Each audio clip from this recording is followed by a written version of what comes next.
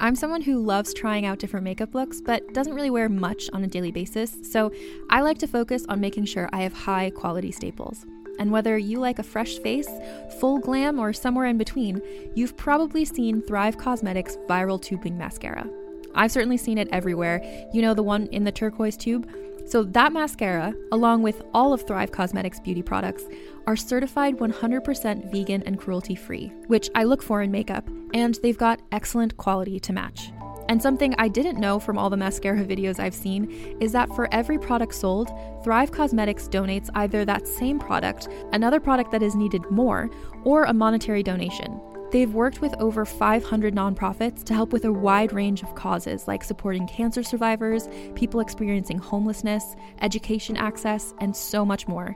Knowing that makes me feel even better about using their products. And I do enjoy using them. Like I said, I like having high quality staples, and so my favorites are products that are multi-purpose, like the Brilliant Eye Brightener. It comes in a bunch of colors, and I like using them as eyeliner, eyeshadow, and even highlighter. Thrive Causemetics is luxury beauty that gives back. Right now, you can get an exclusive 20% off your first order at thrivecausemetics.com/thrive. That's Thrive Causemetics, CAUSEMETICS.com/thrive for 20% off your first order. What's up, everybody? This is Soren Baker, the author with Gucci Mane of The Gucci Mane Guide to Greatness, and also the author of The History of Gangster Rap. Pick up both where you buy your books, and you are listening to Rebel Radio. What's up? This is Rebel Radio. What up? What up? This is DJ Newmark. This is Peanut Butter Wolf. It's your boy. It's okay. Keep checking out Rebel Radio. Rebel Radio. This is Rebel Radio. We're in the place right here. Rebel Radio is going down. Would you say Rebel Radio? Oh, wait. Let's do it again. Rebel Radio. What's up, Rebels? Welcome back to Rebel Radio, the weekly show where I bring you the rebels who are shaping our culture. I'm your host, Josh Levine. This week, I'm sitting with Soren Baker, who it turns out, I think we figured out we've known each other at least 23, 24 years, maybe even longer.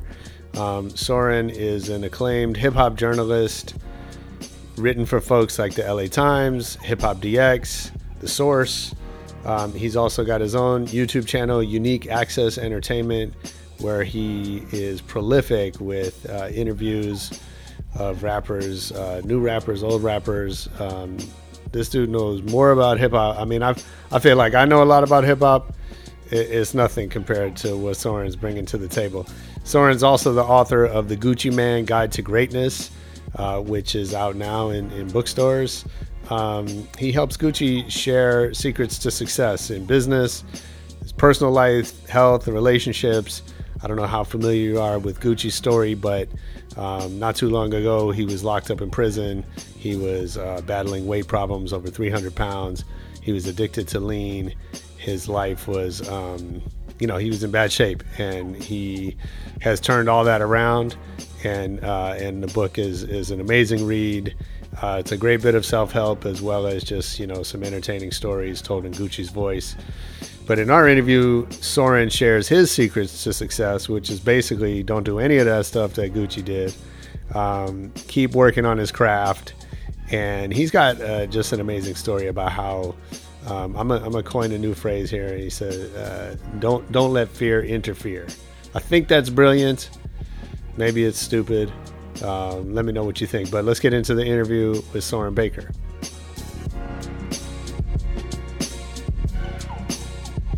Shit, man. Thanks for making time for this. I'm excited to finally have you on the show. I know you got the Gucci Mane Guide to Greatness out, Absolutely. Which is dope. I've been reading it since I got it. It's really cool.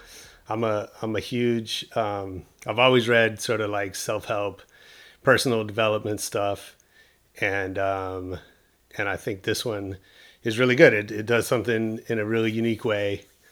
But a lot of important lessons and wisdom and all that. And so excited to talk about that and just talk about your journey. I can't even remember when we met, but it's been more than 20 years, I'm sure. It was the latest in 1997 when you were managing Dub C. Yeah, that sounds about right. That was the latest, but it was somewhere in that era. Yeah, probably 96, 97, whatever. And so, I've always followed your work, but you're also a really low key dude. And so, you had a lot more going on than maybe, than somebody would know just knowing you casually, because you're not one to be all about that. And so it's exciting to see the stuff you're doing and going beyond. I mean, I started as a journalist and didn't take it that seriously. And you've taken that to new heights and doing some exciting stuff. So I'm excited to talk about it. All right, well, let's do it. Nice. Well, start us off at the beginning. Do you remember the first record you ever bought for yourself? No, I don't. Okay. I don't remember the first record I bought for myself because I didn't have really any money to buy stuff for myself. Mm-hmm. So the first record I remember getting for Christmas, which was not the first record I bought or the first record I got for myself or any of that, was Open Sesame by Whodini. This one goes out to the carbon copies, so take a stand as quick as you can. That's cool. Whodini is they're not forgotten, but they're underrated in terms of the contributions they made and just the quality of the music they were making really early in hip hop. I think they were ahead of their time and kind of they get a little bit forgotten when we talk about the old school. Yeah, well, Whodini was the first rap group to go platinum, so they are immensely popular, immensely important, and I've seen them perform in different decades, which is amazing. That's dope. And seeing them perform in different cities, which is amazing, and I've got to interview and meet them, and that's also amazing. And they were probably my first favorite rap group, probably, because nice.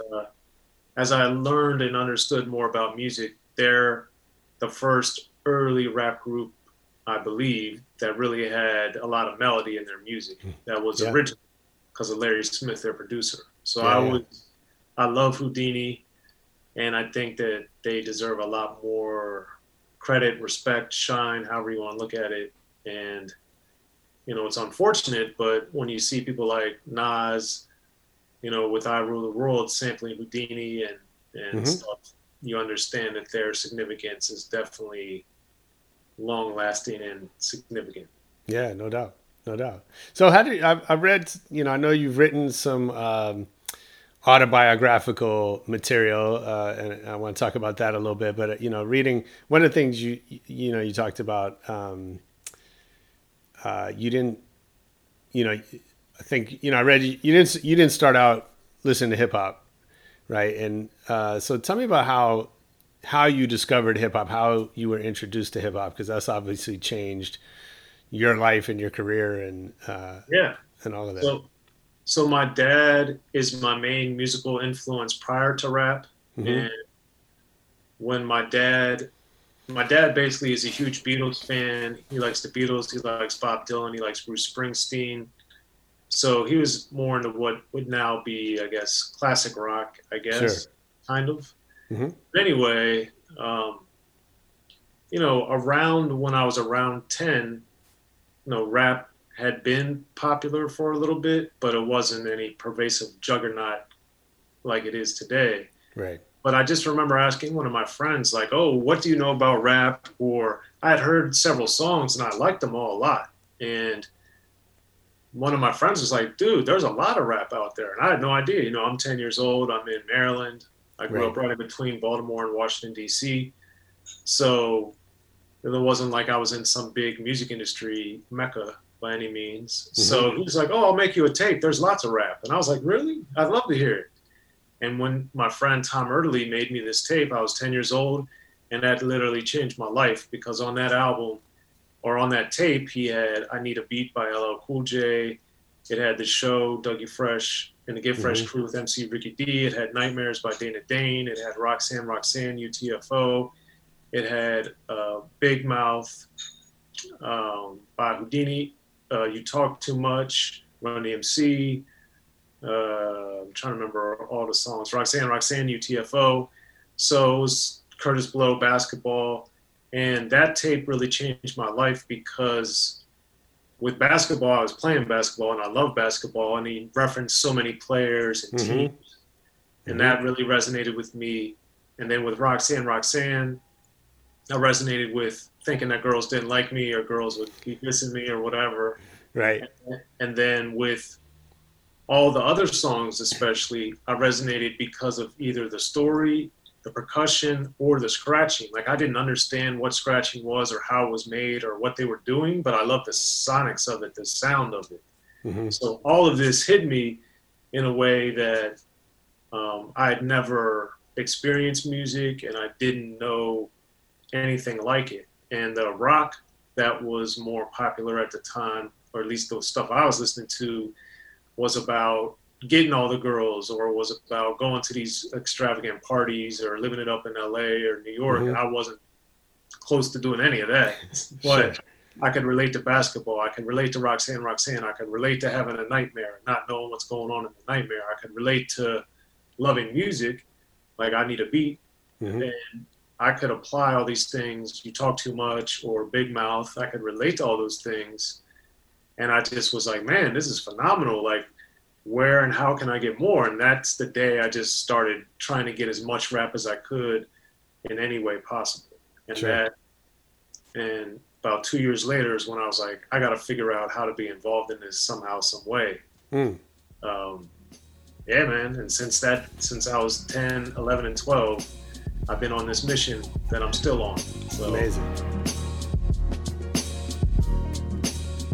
This episode of Rebel Radio is brought to you by Fiverr.com. Let me tell you, if you're not using Fiverr, you are missing out on a huge pool of freelance talent that offered hundreds of digital services. If you're anything like our business, we have needs pop up all the time. I have something right now. I just need some quick research done. It needs to be right and accurate and fast and affordable. It's not something I'm going to go out and hire somebody for, but it just needs to be done right. And finding talent in this environment can be time consuming, frustrating, expensive, all that stuff. Fiverr makes it way easier. We had this research need. I do a little bit of searching for virtual assistants and look for data entry and research, and I can read the reviews. I can see the price. It's all fast and easy and transparent. Takes out a lot of the guessing games as far as what I'm paying for, what I'm getting for it, all that stuff. They have great customer service. I haven't needed it, but they're there 24/7 if something comes up.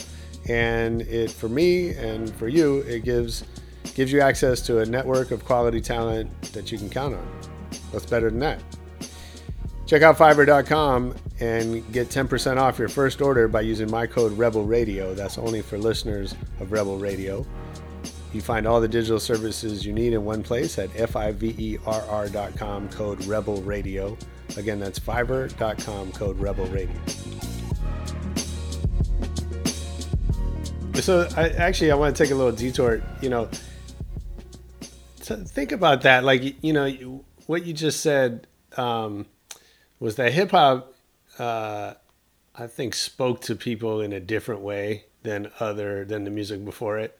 Right. And some of it is just the fact that it's spoken word, that we maybe relate to the lyrics differently than we do, in a song, that's being sung. And also, like, I think, at that time, there was this sense that hip hop is expressing things that we're feeling and thinking, but aren't being expressed. Right. And this idea of giving a voice to the voiceless. Certainly as we got into more political rap or gangster rap or social conscious, that kind of thing. But I think in general, right, there was this idea that we, in the culture, we had these thoughts and feelings that the music was giving voice to. Is that still the role? Like, I think that was a big part of why hip hop exploded at the beginning. Is that still the role that you think hip hop plays in culture, or how do you think that that's changed? I do believe that it's the same, but I also think it's changed and evolved a little bit, because back when you and I were falling in love or getting to be familiar with rap, Rapper's Delight, I'm sure, is the first rap song I heard, even though I didn't know it was rap at the time.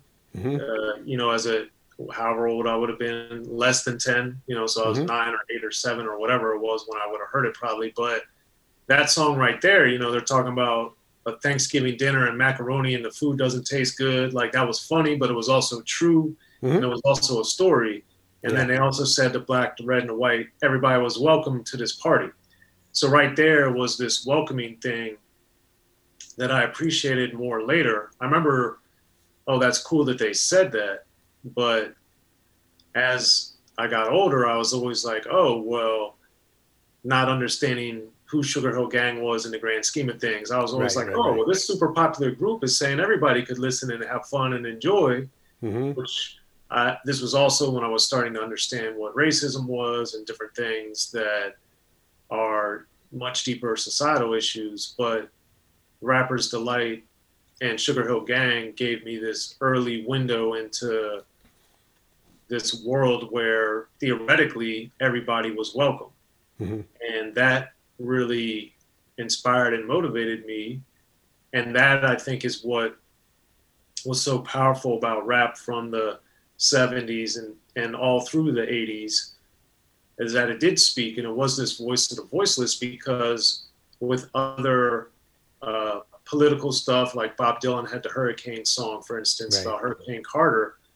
And that was a social commentary song, and he was cussing in there, and he used the N-word and all this other stuff, but that was him outside looking in. And that's why when Schoolie D made his early records, and mainly with PSK, which started gangster rap to the way that we know it now, Schoolie D made it first person, whereas before Schoolie D, everything with The Message and even Curtis Blow with his story rhyme, or political commentary stuff like The Breaks, or even Run DMC, theirs was always like, this is going on. It wasn't like me. It wasn't I. Or it wasn't I like Schoolie D. Like, I'm the one carrying the gun. I'm the one with the girl. I'm the one having sex. I'm the one smoking weed. I'm the one that's in the gang. All those things that Schoolie D said. And then Ice-T was 6 a.m. said it was me. I'm the one with the, Adidas squeaking across the bathroom floor. I'm the one that's being chased by the cops. It wasn't Melly Mel looking at what was going on around him. And that gave it much more of an immediacy to me and made it more personal, because that's why the show with Dougie Fresh and the Get Fresh crew was so exciting, because it was, we got 6 minutes till we're on. We got to do this. We got to do that. And Lottie Dottie was interesting because Slick Rick was rapping about his experience. So it's like these great stories early on. And I think that made it so interesting, because these types of stories had never been delivered before, because in rap, you can have 5 to 10 to 20 times the amount of words, and it doesn't have to flow in the same way that a normal song theoretically does. So you can have, if a normal song has 100 words, a rap song could have 700 words. Just the pure volume allows the storytelling to evolve in a different manner, and that is a benefit. That's a huge benefit to rap, especially when you have a supreme storyteller like a Dana Dane, or like a LL Cool J, or Slick Rick, or Ice Cube, or Scarface. They're able to tell these amazing stories that you get in other genres of music, but they're not as vivid or detailed to me, because they don't have the same capacity to be so. You might, the emotion of a love song, or the emotion of a heartbreak song, or a blues song, or a country song, or a heartbreak, or whatever is there, but you might not get 700 details like you do in a rap song. Right. It's just no doubt. For sure. And to bring it to today, that still happens, I think, and it is the most important thing, which is why it's still, or finally, recognized as a number one form of music, consumption-wise. But the difference is that in the 70s and into the 80s, if there were 100 rappers, it was easy to find them because there were 100. Right. Now there's 10,000 rappers. So it's the the powers that be, the gatekeepers, all the things that kept music somewhat limited in all genres of music, but especially rap, those are all gone. All those barriers have been broken down more than ever. I mean, still some people don't have the internet and still some people don't have a computer, but relatively speaking, the barriers to overcome are essentially non-existent in the grand scheme of things compared to the 70s or 80s, where it was taking an inordinate amount of time, money, and effort to just make one song, let alone an EP or an album or a mixtape or whatever. Absolutely. Yeah. Well, that's great. I want to go back to you. So, you said, early on you knew this was going to be your path. What was the first thing you wrote? The first thing I ever wrote, so when I went to college, I noticed they weren't writing about rap. So I went to Xavier University in Cincinnati, Ohio. And, my dad kind of was like, oh, you should try to, I know you have an interest in journalism. You should try to write for the school newspaper. And then I looked at it my freshman year, and I was like, oh, they don't write about rap. There we go. So I just went up to the newspaper office one day, and I just said, hey, I see you guys don't write about rap. I want to write about rap for you. And they're like, well, go review some plays first. And I said, okay. So I reviewed one play. A play? Yeah. And after I reviewed the play, I just asked them, I said, okay, can I write about rap now? And they're like, sure. But I didn't know how anything worked. So I just reviewed an album I had, which was LG and the Bulldogs, the Roxbury 02119 album. I believe That's right. The right zip code. But I didn't know how it worked. I just reviewed some I had. And as I started going up to the office more, and I saw these packages laying around, and I saw the people with CDs and all this other stuff, I was like, oh, what are those? And then I started learning how it worked. But NOG is the first group I ever wrote about. That's cool. For my career. I got in the sports department at the Cincinnati Post, and then that enabled me to be around the newspaper. And then I told Mike, I was like, hey man, I want to write for the newspaper. Like, forget this stringer stuff. I want to really write. And the stringer job that I had was where I had to call on Friday night. I had to go in the newspaper and call all the high schools in Ohio, in the Cincinnati area, and ask them in Northern Kentucky the box score for their football games, or they knew to call us. So either way. And, we had to basically get the stats. So that wasn't very glamorous. Your name's not in the paper. And it was a big deal if you got to write a sentence like, Lamar Jackson threw for 312 yards and 4 touchdowns in the Wildcats win. Like, that was your sentence. But then it was yours, but your name wasn't on it. So then I was like, man, I'm writing and doing interviews for my school newspaper. And I said, Mike, could I write for the sports section or for the entertainment section? And he's like, hey, man, just give the people your clips. I'll tell you who to talk to. And so I started writing for the Cincinnati Post, which at the time it was the afternoon/evening paper in Cincinnati. And that was the second biggest paper in Cincinnati. And it was a daily newspaper. So that was huge. Nice. So, yeah, just kept going from there, man. But through that, I got to interview Michael Jordan and Dennis Rodman and Derek Strong, who went to Xavier and played at the time for the Orlando Magic. Ron Harper at the time was playing for the Bulls, and he went to Miami of Ohio. So we had a quote-unquote local angle. So I got to interview him, Phil Jackson, Michael Jordan, and Dennis Rodman for a story I did on Ron Harper, all while I was in college. So I got to interview them all in person. So it was amazing. Cool. Yeah, that's big. Well, at this point, we're still early in your career, and already there's several instances where you are kind of seeing an opportunity and going after it, where you're sort of speaking up for yourself, which again, you're a very laid back person. Like, where does that energy come from, or how do you push yourself, or is that even pushing yourself to say, there's something I want to go after, I'm gonna go speak up, and Well, you've known me since the 90s, man. I'm very soft spoken and stuff. 95 to 99% of the time.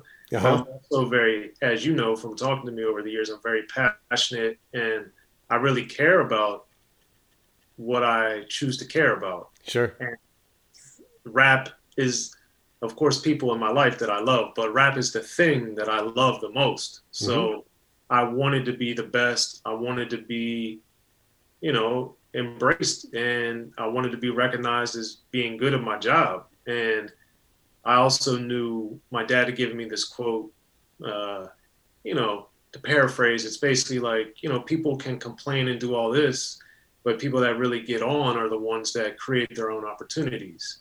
And he gave it to me because he said that I was one of the people in his life that he saw that did that more than anybody. And he gave it to me when I was like in college, because he saw all these things I was doing. And I think it's a combination of a lot of different things, but mainly I knew as a 12-year-old that I didn't understand the racial element of life really yet, but I understood that I was a total outsider trying to get into a world that didn't know me, didn't need me, and I had no connection to. So I had to really think about how can I be involved? And I knew that, and I believe that if you are good at what you do and you work hard and you're persistent, that you'll have a chance, and then when you get that chance, it's up to you to make the best and the most out of your opportunities. So that's how I did it, even though I'm laid back or quiet or not flashy and all that other stuff. When I got the opportunity to do interviews, I wanted to impress the rappers with how much I knew about them. And knock on wood, that still happens today all the time. They're always like, man, how'd you know that? Or, oh man, you remember when I said that at a conference? And I was like, yes, because I was there and I was like mesmerized. Daddy-O from Stetsasonic just told me that. Wow. A week or two ago. Nice. But that's because I love Stetsasonic. They're the first hip hop band, and I grew up this is phenomenal. And I got to meet them all in '96 when they were in Washington, D.C.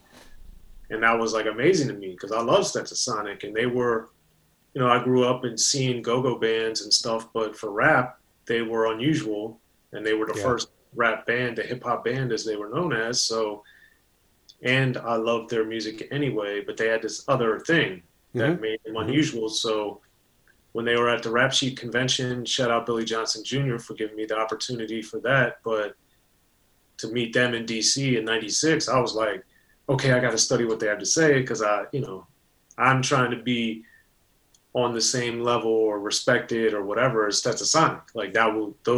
That's how I looked at everybody. Right. I just want to be I wanted to be in one of that circle. Do you still feel like an outsider?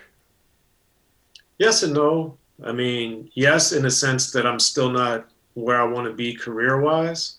Okay. But I still feel like I want to write more books. I want to write scripts. I want to have documentaries, and I want to be the go-to person for books, for documentaries, and for feature films. And I'm not there yet.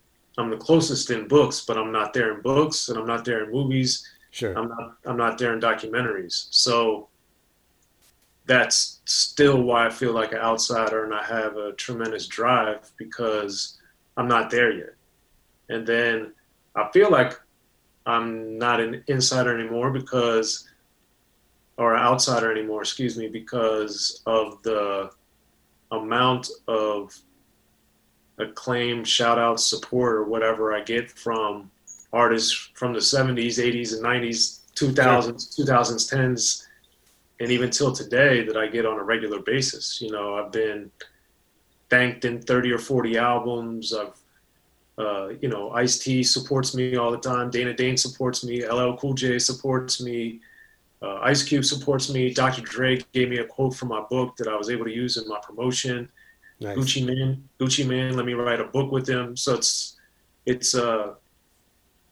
amazing that I've gotten to where I have, and people like Dana Dane and Exhibit I have like personal relationships with them and go to their house or they come to mine, or, I'll just like talk to people on a friendship level outside of interviewing them. And I have that type of relationship with dozens of artists, probably hundreds. But it's just, that's very gratifying. But I want to be like, if whoever wants to write a book, I want to be like, man, we need to have Soren write that because he's the best at that. Or as things go, like if there's a new biopic coming up, I want someone to be like, man, Soren is really the expert at this. We got to have him write it. Or a documentary. Like I've written and produced for VH1 and for Fuse. And I have my own YouTube channel, Unique Access Entertainment, where I do a lot of interviews. So I'm trying to build that stuff up even more. So, as that continues to grow, that's what drives me and makes me still feel, because I'm not inside in that world yet, or those worlds. Sure. I'm trying to get there, Nice. So, you talk about your body of work, and I want to dig into a couple of them in particular, but in your bio, I think it says you've written over 3,500 interviews, and then obviously a lot of stuff more than that. I'm sure that's not interviews. Maybe it's a weird question, but what have you learned from all that?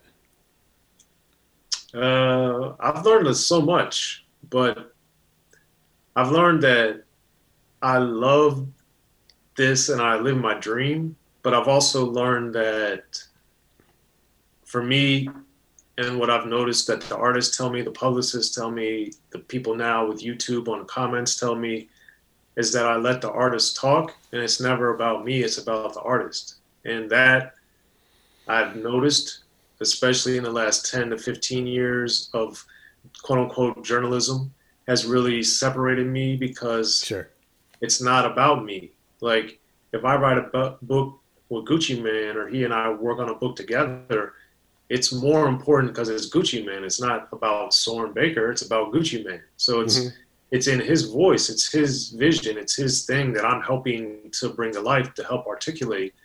And with the History of Gangster Rap, the book that I put out before the Gucci Mane Guide to Greatness, it was about telling these guys' stories and the women's stories. It's not about my stuff, but I wrote the book, and I had more than 35 original interviews for the book alone. And then all the interviews, as many as possible that I used that were archival, were my interviews, because I didn't want to be like, oh, well, he said this to Rolling Stone, or he said this to the New York Times or LA Times, if it wasn't to me, because how I interview people, I've realized from decades of experience now, is a little different because of how I ask or what I ask. And that's just because of me making it about the music. And I've learned that people really, really appreciate and enjoy that, because I'm not, I always find things interesting, but if it's not specifically music related, then, or tied to something else that they want to discuss, then it's not my business per se. They say the dope on fleek. I know that these niggas getting sick of me. These chains on my neck cause a meal a piece. I don't even like to freestyle for free. I put in the key and I ride the beat. I don't even come out the house for free. I pay a nigga. No, I get it, and I think you're right. The the culture of journalism, and especially social media, and what we might call casual journalism, people having their own YouTube channels, or like this show, right, is to make it about you first, oftentimes. And I think there's a certain, there's like a self-confidence that comes out of not doing that, right? That your ability to be, to be on camera and not talking about yourself. I think that's big. Well, one quick side note on that thing that really blew my mind one time was I've been listening to DJ Quick since around the time I could drive, or a little bit before, or was even of age to drive. And so that's when he came out with Quick Is the Name. So yeah, it was before I could drive. And then fast forward to when he put out his Trauma album, and he thanked me on the album. And the next time I saw him, which was a week or two, it was the week after the album came out or something, I saw him, and I just pulled him to the side just so I could have a quick thing. I just said, "Quick, man, I really appreciate you thanking me on the album. You know, I've been listening to you since you came out, or since I was aware of you, you know, all the way in Maryland." And he was like, "Soren, you got fans too, man." And like DJ Quick, for as accomplished as he is, as brilliant as he is, and all the times I'd interviewed with him and sat down with him, and he knew who I was before I met him back in the 90s and all this stuff, like that type of thing lets me know that my mission, at least, is working for myself, and that what my goals are working, because the amount and the level of appreciation I have for Quick and his music and what he's contributed to rap, to hip hop, to also film and different things that he's embarked upon is immense. And for him to I didn't ask him to thank me. He just did that. You know, I saw it when I opened up the artwork, you know, I had no idea. Right. And then for him to say that to me is just amazing. So. Yeah, I mean, that's great, and I'm sure that's really gratifying. I think we forget sometimes that artists are fans too, right? That they're fans of each other, they're fans of the culture, they're, I remember, you mentioned Dub C, and so the first time I met Dub, I was interviewing him for a magazine, and somehow he said, if I couldn't do this for a living, I had to go work a job, I would still be making music on the weekends. And that stuck out with me, as something that, like, when I had the opportunity to manage him, that was a big part of, drawing me to him, was like, yeah, this is a guy who lives his life around the culture. And it's more than a job to him. And I think that's true of most artists, but we kind of forget that. Yeah, I agree. Hey, if you're enjoying this one and you want to go deeper into hip-hop journalism, we can go back in the Rebel Radio archives, check out my interview with Sharath Sharian, the founder of Hip Hop DX, where Soren used to work. He's got some great stories about building that brand and some other brands he's built in hip-hop as well. You can check that one out after you finish up here with Soren Baker.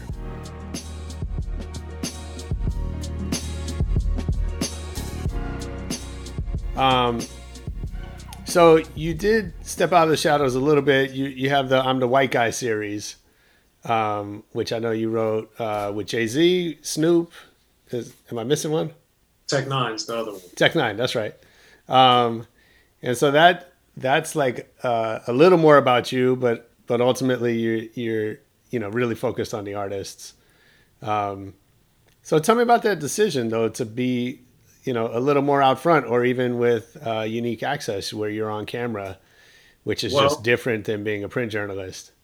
Yeah, those are very related, but very different at the same time. So chronologically, the I'm the White Guy series, which is available on Amazon, I have the I'm the White Guy, the Tech Nine edition, I'm the White Guy, the Jay-Z edition, and I'm the White Guy, the Snoop Dogg edition. And basically, I'd written my first book, The History of Rap and Hip Hop, which came out in 2006. And that was primarily for middle schools. So it's a book for libraries and schools. And when I wrote that, it did well. Ice Cube actually told me that his son, which I assume was Osei Jackson Jr., read it at the time and loved it. So that came out in 2006. And again, this is like Ice Cube going out of his way. He didn't have to tell me that, but he did. Sure. Yeah. And I was like, man, that's huge. But, I wrote that book, and then I had one or two book things that didn't materialize. And as you can have 10 things you're doing and one of them happens, and that's like, oh, that's a blessing. But as I was climbing in my career, I didn't necessarily understand and appreciate that fully. So I didn't have any books immediately come up after that, and I was really disappointed. And one day I was in Barnes and Noble, and I'll never forget, I was just looking at the books and I saw that Britney Spears had a book. And I was like, oh, it's about celebrity more than it is about writing. Sure. And I was like, well, when I got in this stuff, as you can probably tell, I had no desire to be famous or any of that. I just wanted to be involved in it. And then I wanted to be in the rooms, and I wanted to be revered among the people that mattered to me and try to make a living out of it. Mm-hmm. But by the time we get to 2006, 7, 8, whatever it was, and I was frustrated, and I was just like, man, Britney Spears, I don't know, but maybe she can't even write a paragraph, but she's got this #1 bestseller. She's all in Barnes and Noble. And I was like, why aren't I? And I was like, I don't want to be famous, but what can make someone that doesn't know anything about me, never heard of me, buy a book that I wrote that's about me or just that I wrote? And I just remember when I would be in college and I would go back for the summer or breaks or something, I remember I would always take pictures with all the artists because I didn't know that I would get the job that I had. Mm-hmm. So when I met Chuck D or I met Jay-Z or I met Snoop Dogg, I always asked them, could I take a picture? Because if I had ended up getting a normal job eventually, I wanted to have that memory of when I met them the one time I met them. Right. And I did that more for myself, or that was it. But I did it with everybody possible because that's how much I love them. Mm-hmm. So as I was thinking of it, I was like, my friends, most of whom were black, were always joking because I'd be telling them like who everybody was in the picture. And then it became like a routine. They'd be like, oh, and you're the white guy, right? Mm-hmm. So I was like, oh, that's kind of interesting. I'm the white guy, because I was almost always the only white dude in the picture. Sure.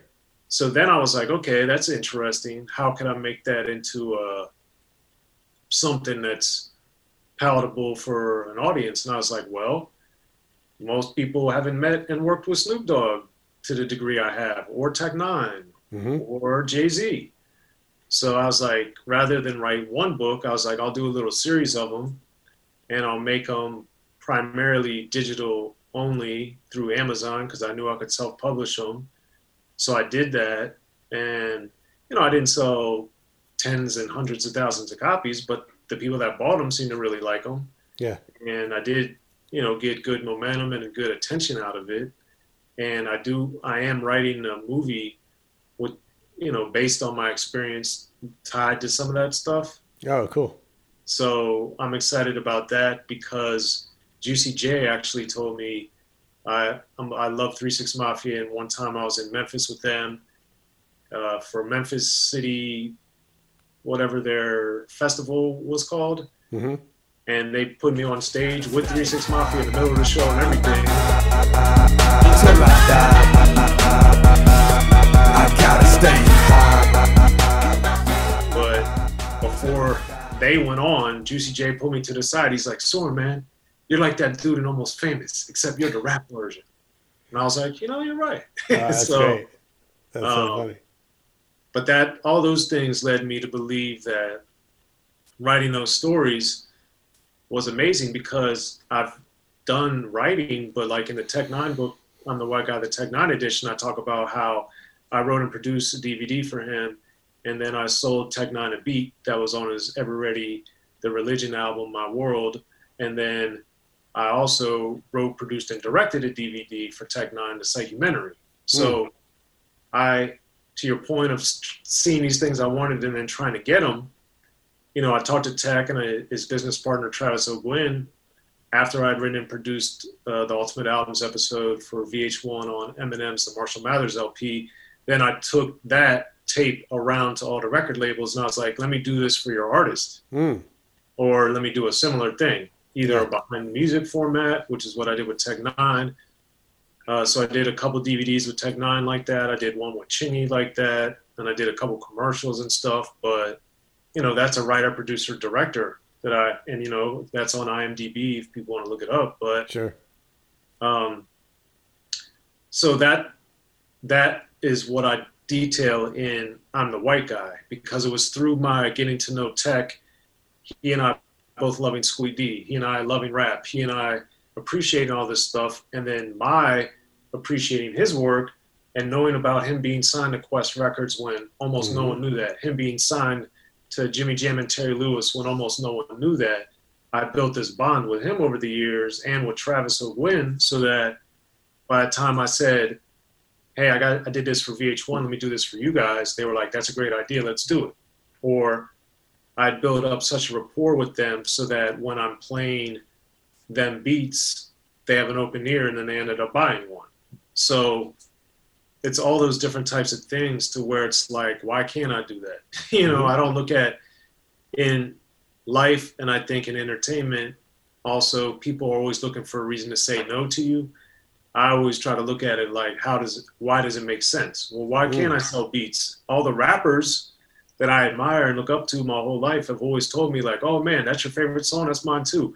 And these are album cuts or whatever. So clearly my knowledge in my ear and all this stuff is really good because they're telling me their stuff that they liked, or my friends or my dad even could tell you so many times when I said this is going to be huge or this person's going to be gargantuan or whatever. And it happened, and they'll tell you.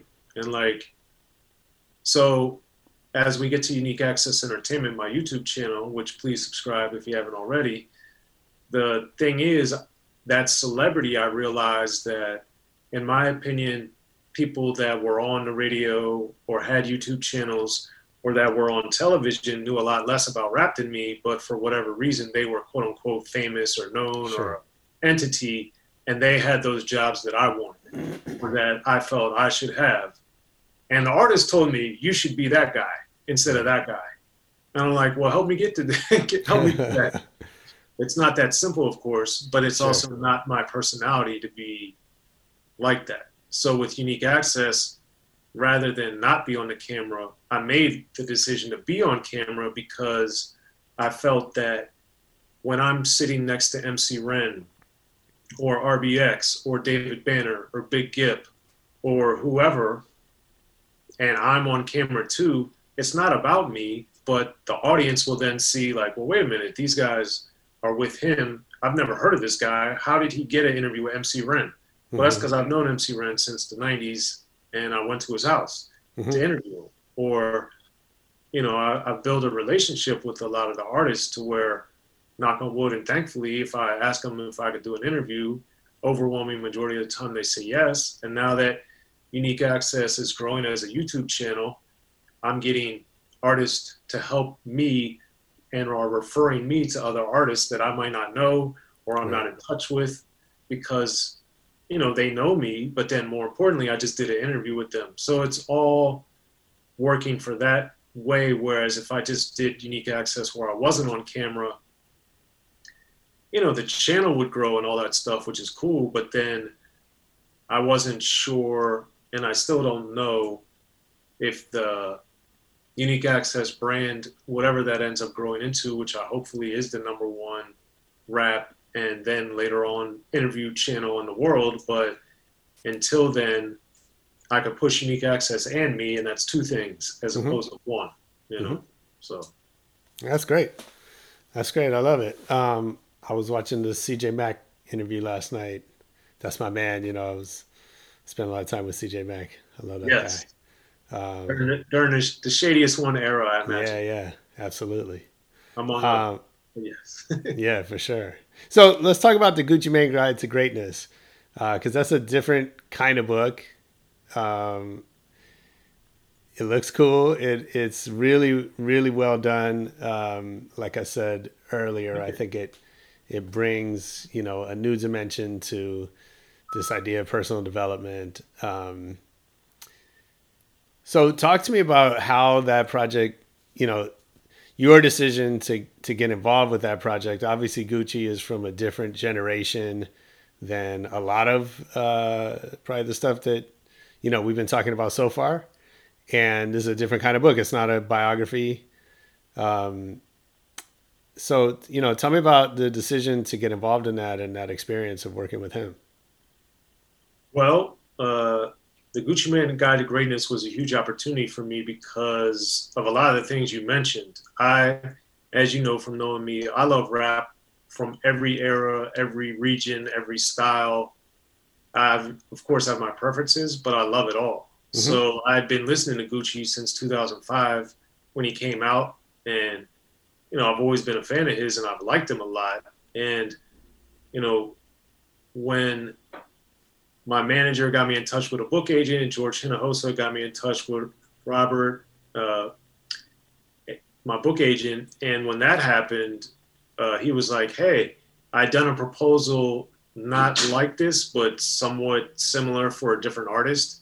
And he was like, hey, you know, Gucci Mane needs a writer for that book. I know you had this other idea. Would you want to do a kind of similar thing? It's not exactly the same, but it is in the same atmosphere, I guess you would say. Mm-hmm. And I was like, hell yeah, I'd love to work with Gucci Mane, because I had tried to work with him when he had the Roderick Davis album when he was on Warner Brothers, but he had all the legal trouble, so it didn't end up happening. I was going to do a commercial with him that I was going to write and produce and stuff. Anyway, so I'd been a big fan, and then, you know, they sent him my work, and then I just did a proposal, and he loved it. And he was like, man, this is great. You know, let's do it. And so I was very excited because I'm a big fan of Gucci Mane. And then also I love gangster rap, but I love all rap. And it's so funny. Like Chino XL and I were talking via text one day, and I was just telling him it's so funny because Chino XL was the first one to thank me on one of his albums, his debut album, Here to Save You All. Mm-hmm. And it was just funny because anyone that's familiar with Chino XL, he's not gangster rap at all. But I was just telling Chino, who I'd known since college, that it was just funny that people think that's all I know about or all I like, right? That don't know me. Sure. And then, but we all get branded in certain ways. Yeah. So what I'm trying to brand myself is, you know, great writer, great interviewer, rap fan, screenwriter, author, journalist, these type of things, to where, you know, I want to have those labels, but I don't want to be pigeonholed as much. And I'm trying to do things that show I can write about anything. And, you know, the Gucci Mane Guide to Greatness is a good step toward that as far as my career. I would have done it even if it wasn't this totally different type of book. I would have wanted to do it anyway because I'm a fan of Gucci Mane. But coming off the history of gangster rap to then write the Gucci Mane Guide to Greatness, this is a historical book, and then bringing it full circle with the history of gangster rap to the present day. Yeah. And then the Gucci Mane Guide to Greatness is like a self-help, inspirational, aspirational book, which is, you know, I did with one person. Whereas history of gangster rap, I talked to more than 30 people, and I pulled a bunch of other interviews, and then I had to write a story that took place from essentially 1985 till 2015 or 16 when or excuse me, 2017 or 18 when the book had to be finished to get it ready. So it's a very different type of process, and a very different type of writing, a different type of book.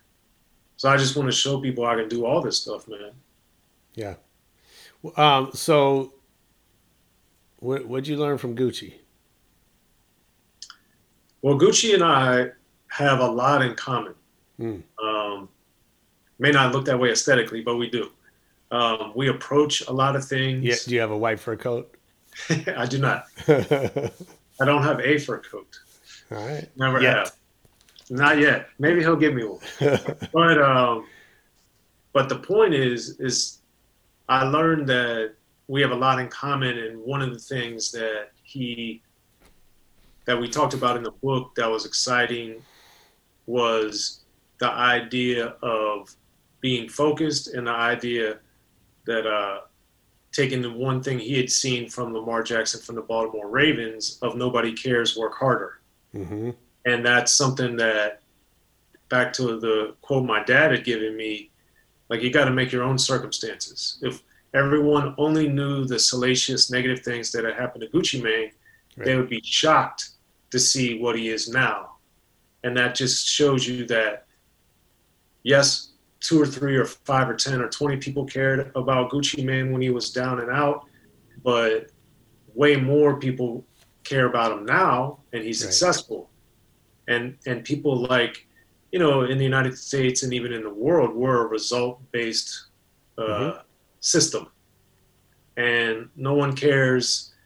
if you make an album where their budget was $30, if they like it and they think it's great, it could get 7 billion streams because they like it.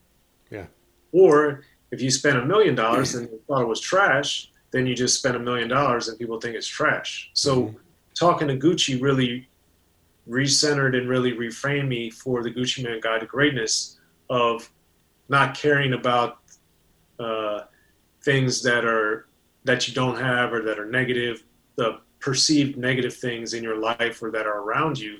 You just got to work harder or figure out ways to make it work for you. And a lot of the Gucci Mane Guide to Greatness talks about and speaks to that, because with Gucci Mane Guide to Greatness, here's a guy that was close to 300 pounds, that was incarcerated, whose body had almost shut down because of his lean addiction.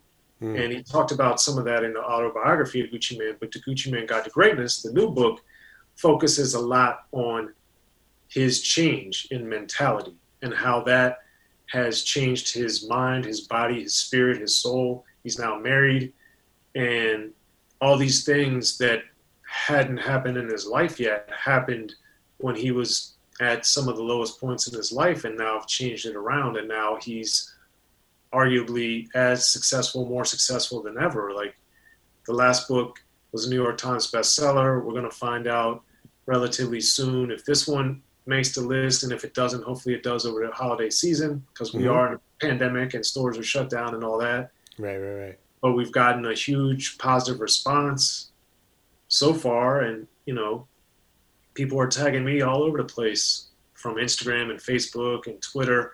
People I don't know, they clearly are Gucci Mane fans, or they happen across the book. So Gucci Mane Guide to Greatness and Gucci Mane have taught me a lot, and it's really helped me recalibrate, refocus, and understand that we can make a difference in our lives, and that has a ripple effect through others. And Gucci Mane is a prominent, excellent example of that. Don't underestimate yourself. Don't think that what you're saying is not important. Don't think you can't achieve the impossible. Now, I love that, and I'm glad you said that Nobody Cares Work Harder is one of my favorite lessons out of the book. I feel like that's my mission in life, is to teach my son that the only thing people cannot take away from you is your work ethic, and that's really going to determine for all of us kind of where we get to in life is not just it's not just setting goals and good intentions, but it's putting in the work. There's no shortcuts to work. Absolutely. So I love that one. He said that there was another one in there about it's hard to look in the mirror and see the truth. Right. And I think, the little that I've studied about neuroscience and our self-perception, self-awareness has led me to believe that we, as a rule, have a very poor self-awareness, but we think we have a very high self-awareness. And so to me, that was a big one that jumps out. And I think especially celebrities or people in the public eye, but the truth is all of us have that, we have this self-image or self-perception that often doesn't reflect reality. How do you relate to that? How do you find that, when again you're putting work out into the world, and you lose control over how it's perceived and received and whatever, how do you relate to the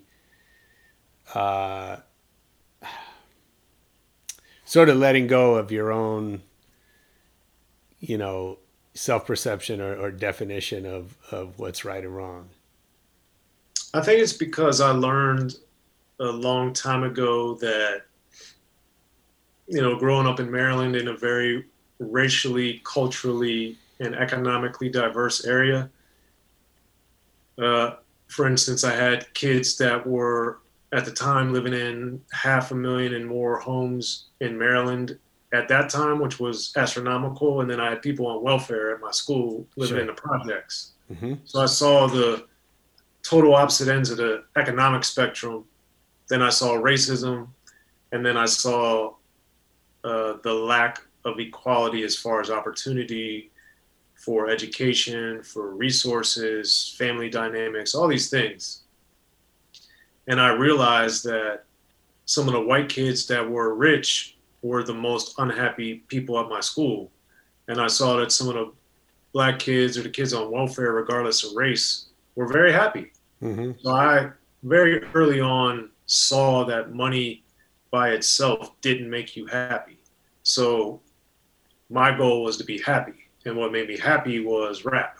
And what made me happy was playing basketball and watching football and being with my friends and my family. So that's what I work on.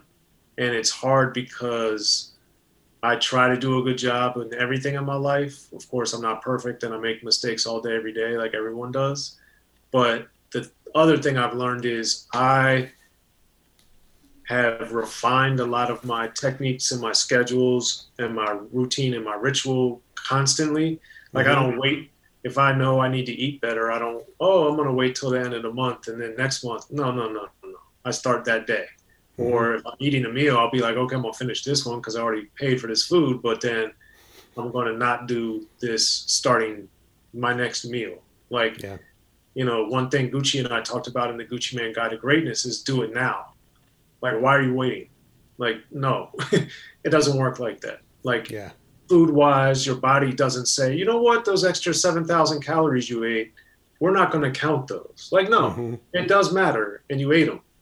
So now you got to get rid of them somehow, or you got to use them. So I learned that early on in my life to try to evaluate, look at things like, how does this benefit me, and how does this hurt me? And that's why I've never drank, done any drugs, smoked anything. I've never done any of that. Because early on, not in my house, thankfully, but I saw at my school and my parents' friends and my friends' parents and all this, I saw the negative. And then, of course, on the news, in songs, in movies, I saw the negativity of all that. So I was like, why would I do that to myself purposefully? There's enough tough stuff I'm going to have to deal with anyway. I'm not going to add these 75 layers of potential problems to my life. Like, why would I do that? And Gucci talks about that in the book of like getting clean.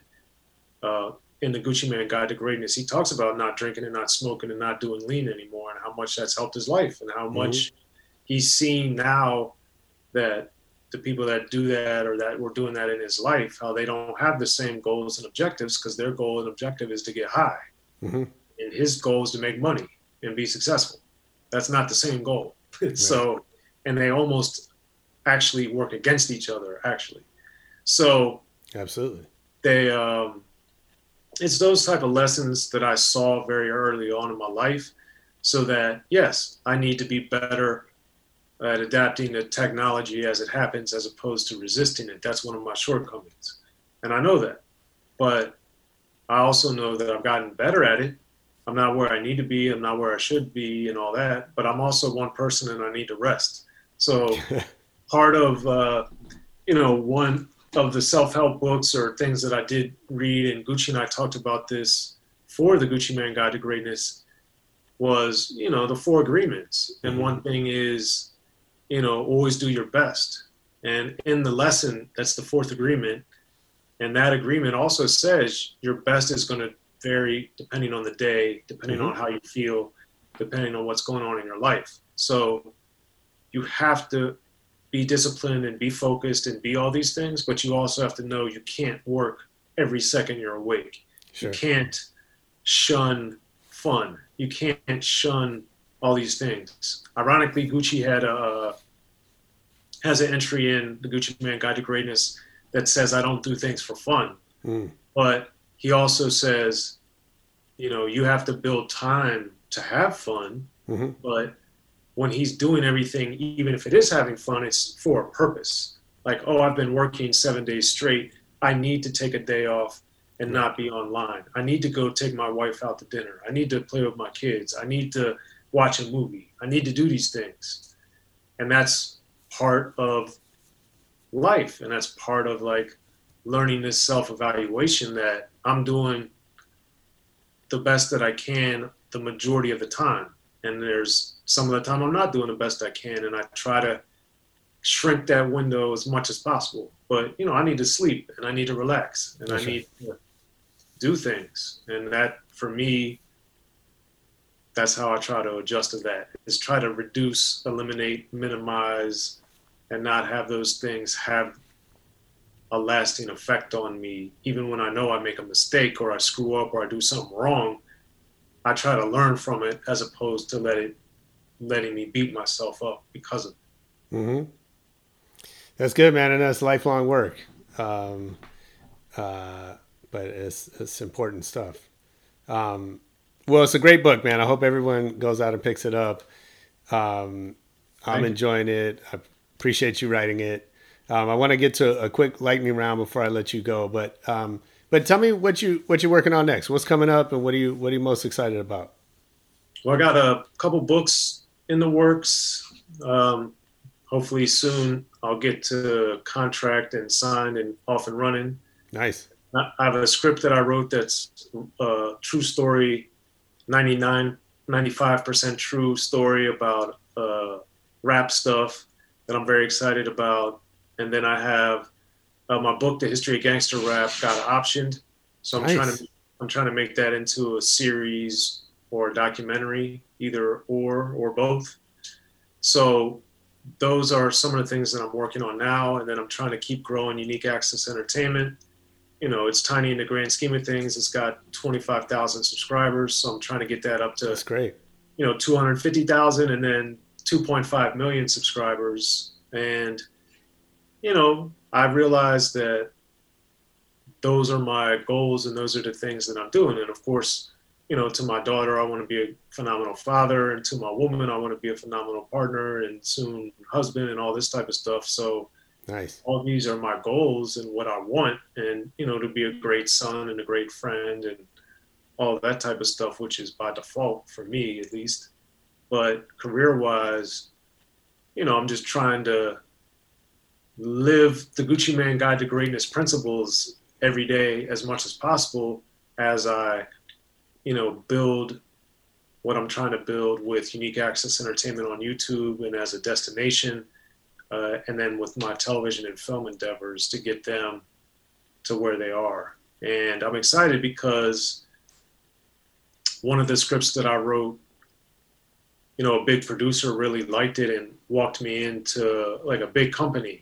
They ended up not doing it, but the point that this established producer who's produced films with Bruce Willis and Sandra Bullock and all these things thought enough of my script to take me into a major studio shows me that the scripts that I'm writing are at least good enough to get in the door and have these opportunities. So I'm hoping that when my first one really gets moving on a big scale, that's going to open up a whole other world to me. So I'm very excited about that. That's great. Well, excited to see what comes up next. Okay, let's do a quick lightning round. What's your favorite city to travel to? Well, now that I live in Los Angeles, it's to go home to Maryland. Okay. So I love Baltimore and Washington because I'm from there, but I also find that it's a very special place in the sense that it's very diverse in a way that I don't think we get as much in a lot of the other parts of the country I've been to. For sure. We have, at my school, for instance, it was almost like either a United Nations or a Benetton ad, depending on how you want to look at it. We had like a couple of everybody. Yeah. It was majority white and then black, but we had Hispanic people there, we had Asian people there, and when I say Asian, I mean Chinese, Korean, and Japanese. It wasn't just like one group. Like we had an array, granted not a ton, but we had them. And that showed me a lot very early on of the worldwide diversity. So, I love going to Maryland and to Washington, D.C., and then but yeah, I've been to, I think, 13 or 14 countries, and I've been to more than 30 states. So I do love traveling, and I miss it. But, sure. Hopefully, me too. Once the restrictions get better and things are safer, that I'll get to get back out on the road a little bit more because I miss it. Yeah, no doubt. Who's your favorite DJ? I would say the two best I've seen in person are DJ Scratch and DJ Aladdin in their primes. And then the best on record of just imagining, even though I saw him, it was much later, so I didn't see him, quote unquote, with vinyl. Mm-hmm. So it's a little different, as you know. Mm-hmm. But Jazzy Jeff, I always thought on record was the most amazing to me. For and sure. then DJ Scratch and DJ Aladdin, I saw them both at their peak. DJ Scratch I saw with EPMD, which was phenomenal. I saw him at the Capitol Center in Landover, Maryland with the Hit Squad tour. Mm-hmm. That was astounding. And then at the Rap Olympics battle with Eminem, where he came in second place, DJ Aladdin happened to do a set there for whatever reason. And I saw him in that. So that would have been like 97-ish. Nice. So not early in his career, but still to where he was, as you know, from Low Profile, an astounding live DJ. So incredible. For sure. Those three are my favorites. Okay. All three great DJs. What's the last great book you read? Other than the Gucci Mane Guide to Greatness?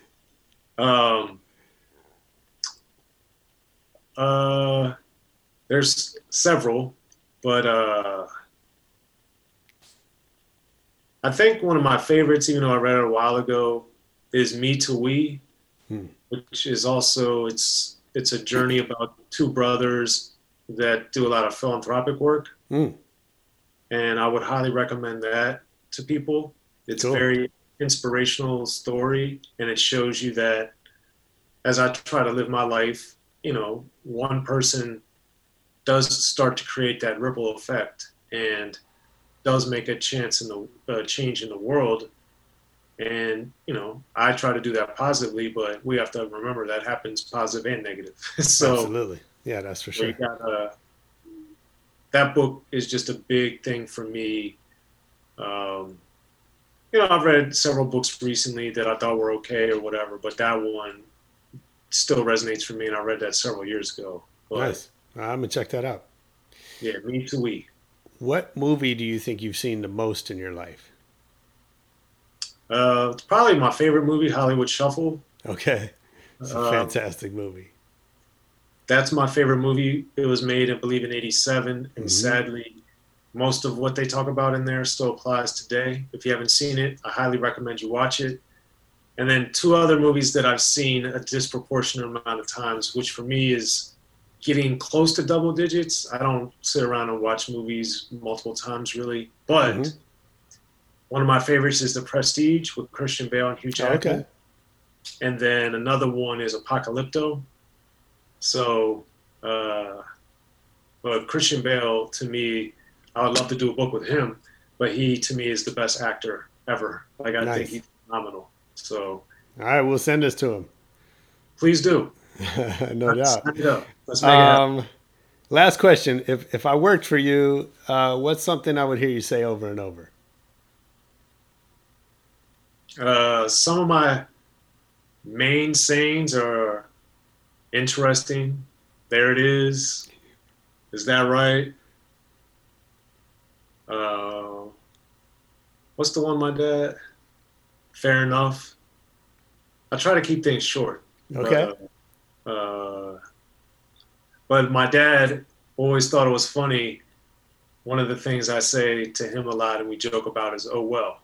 Because it's like, if it is already happened and done it, oh, well. What can you do at this point?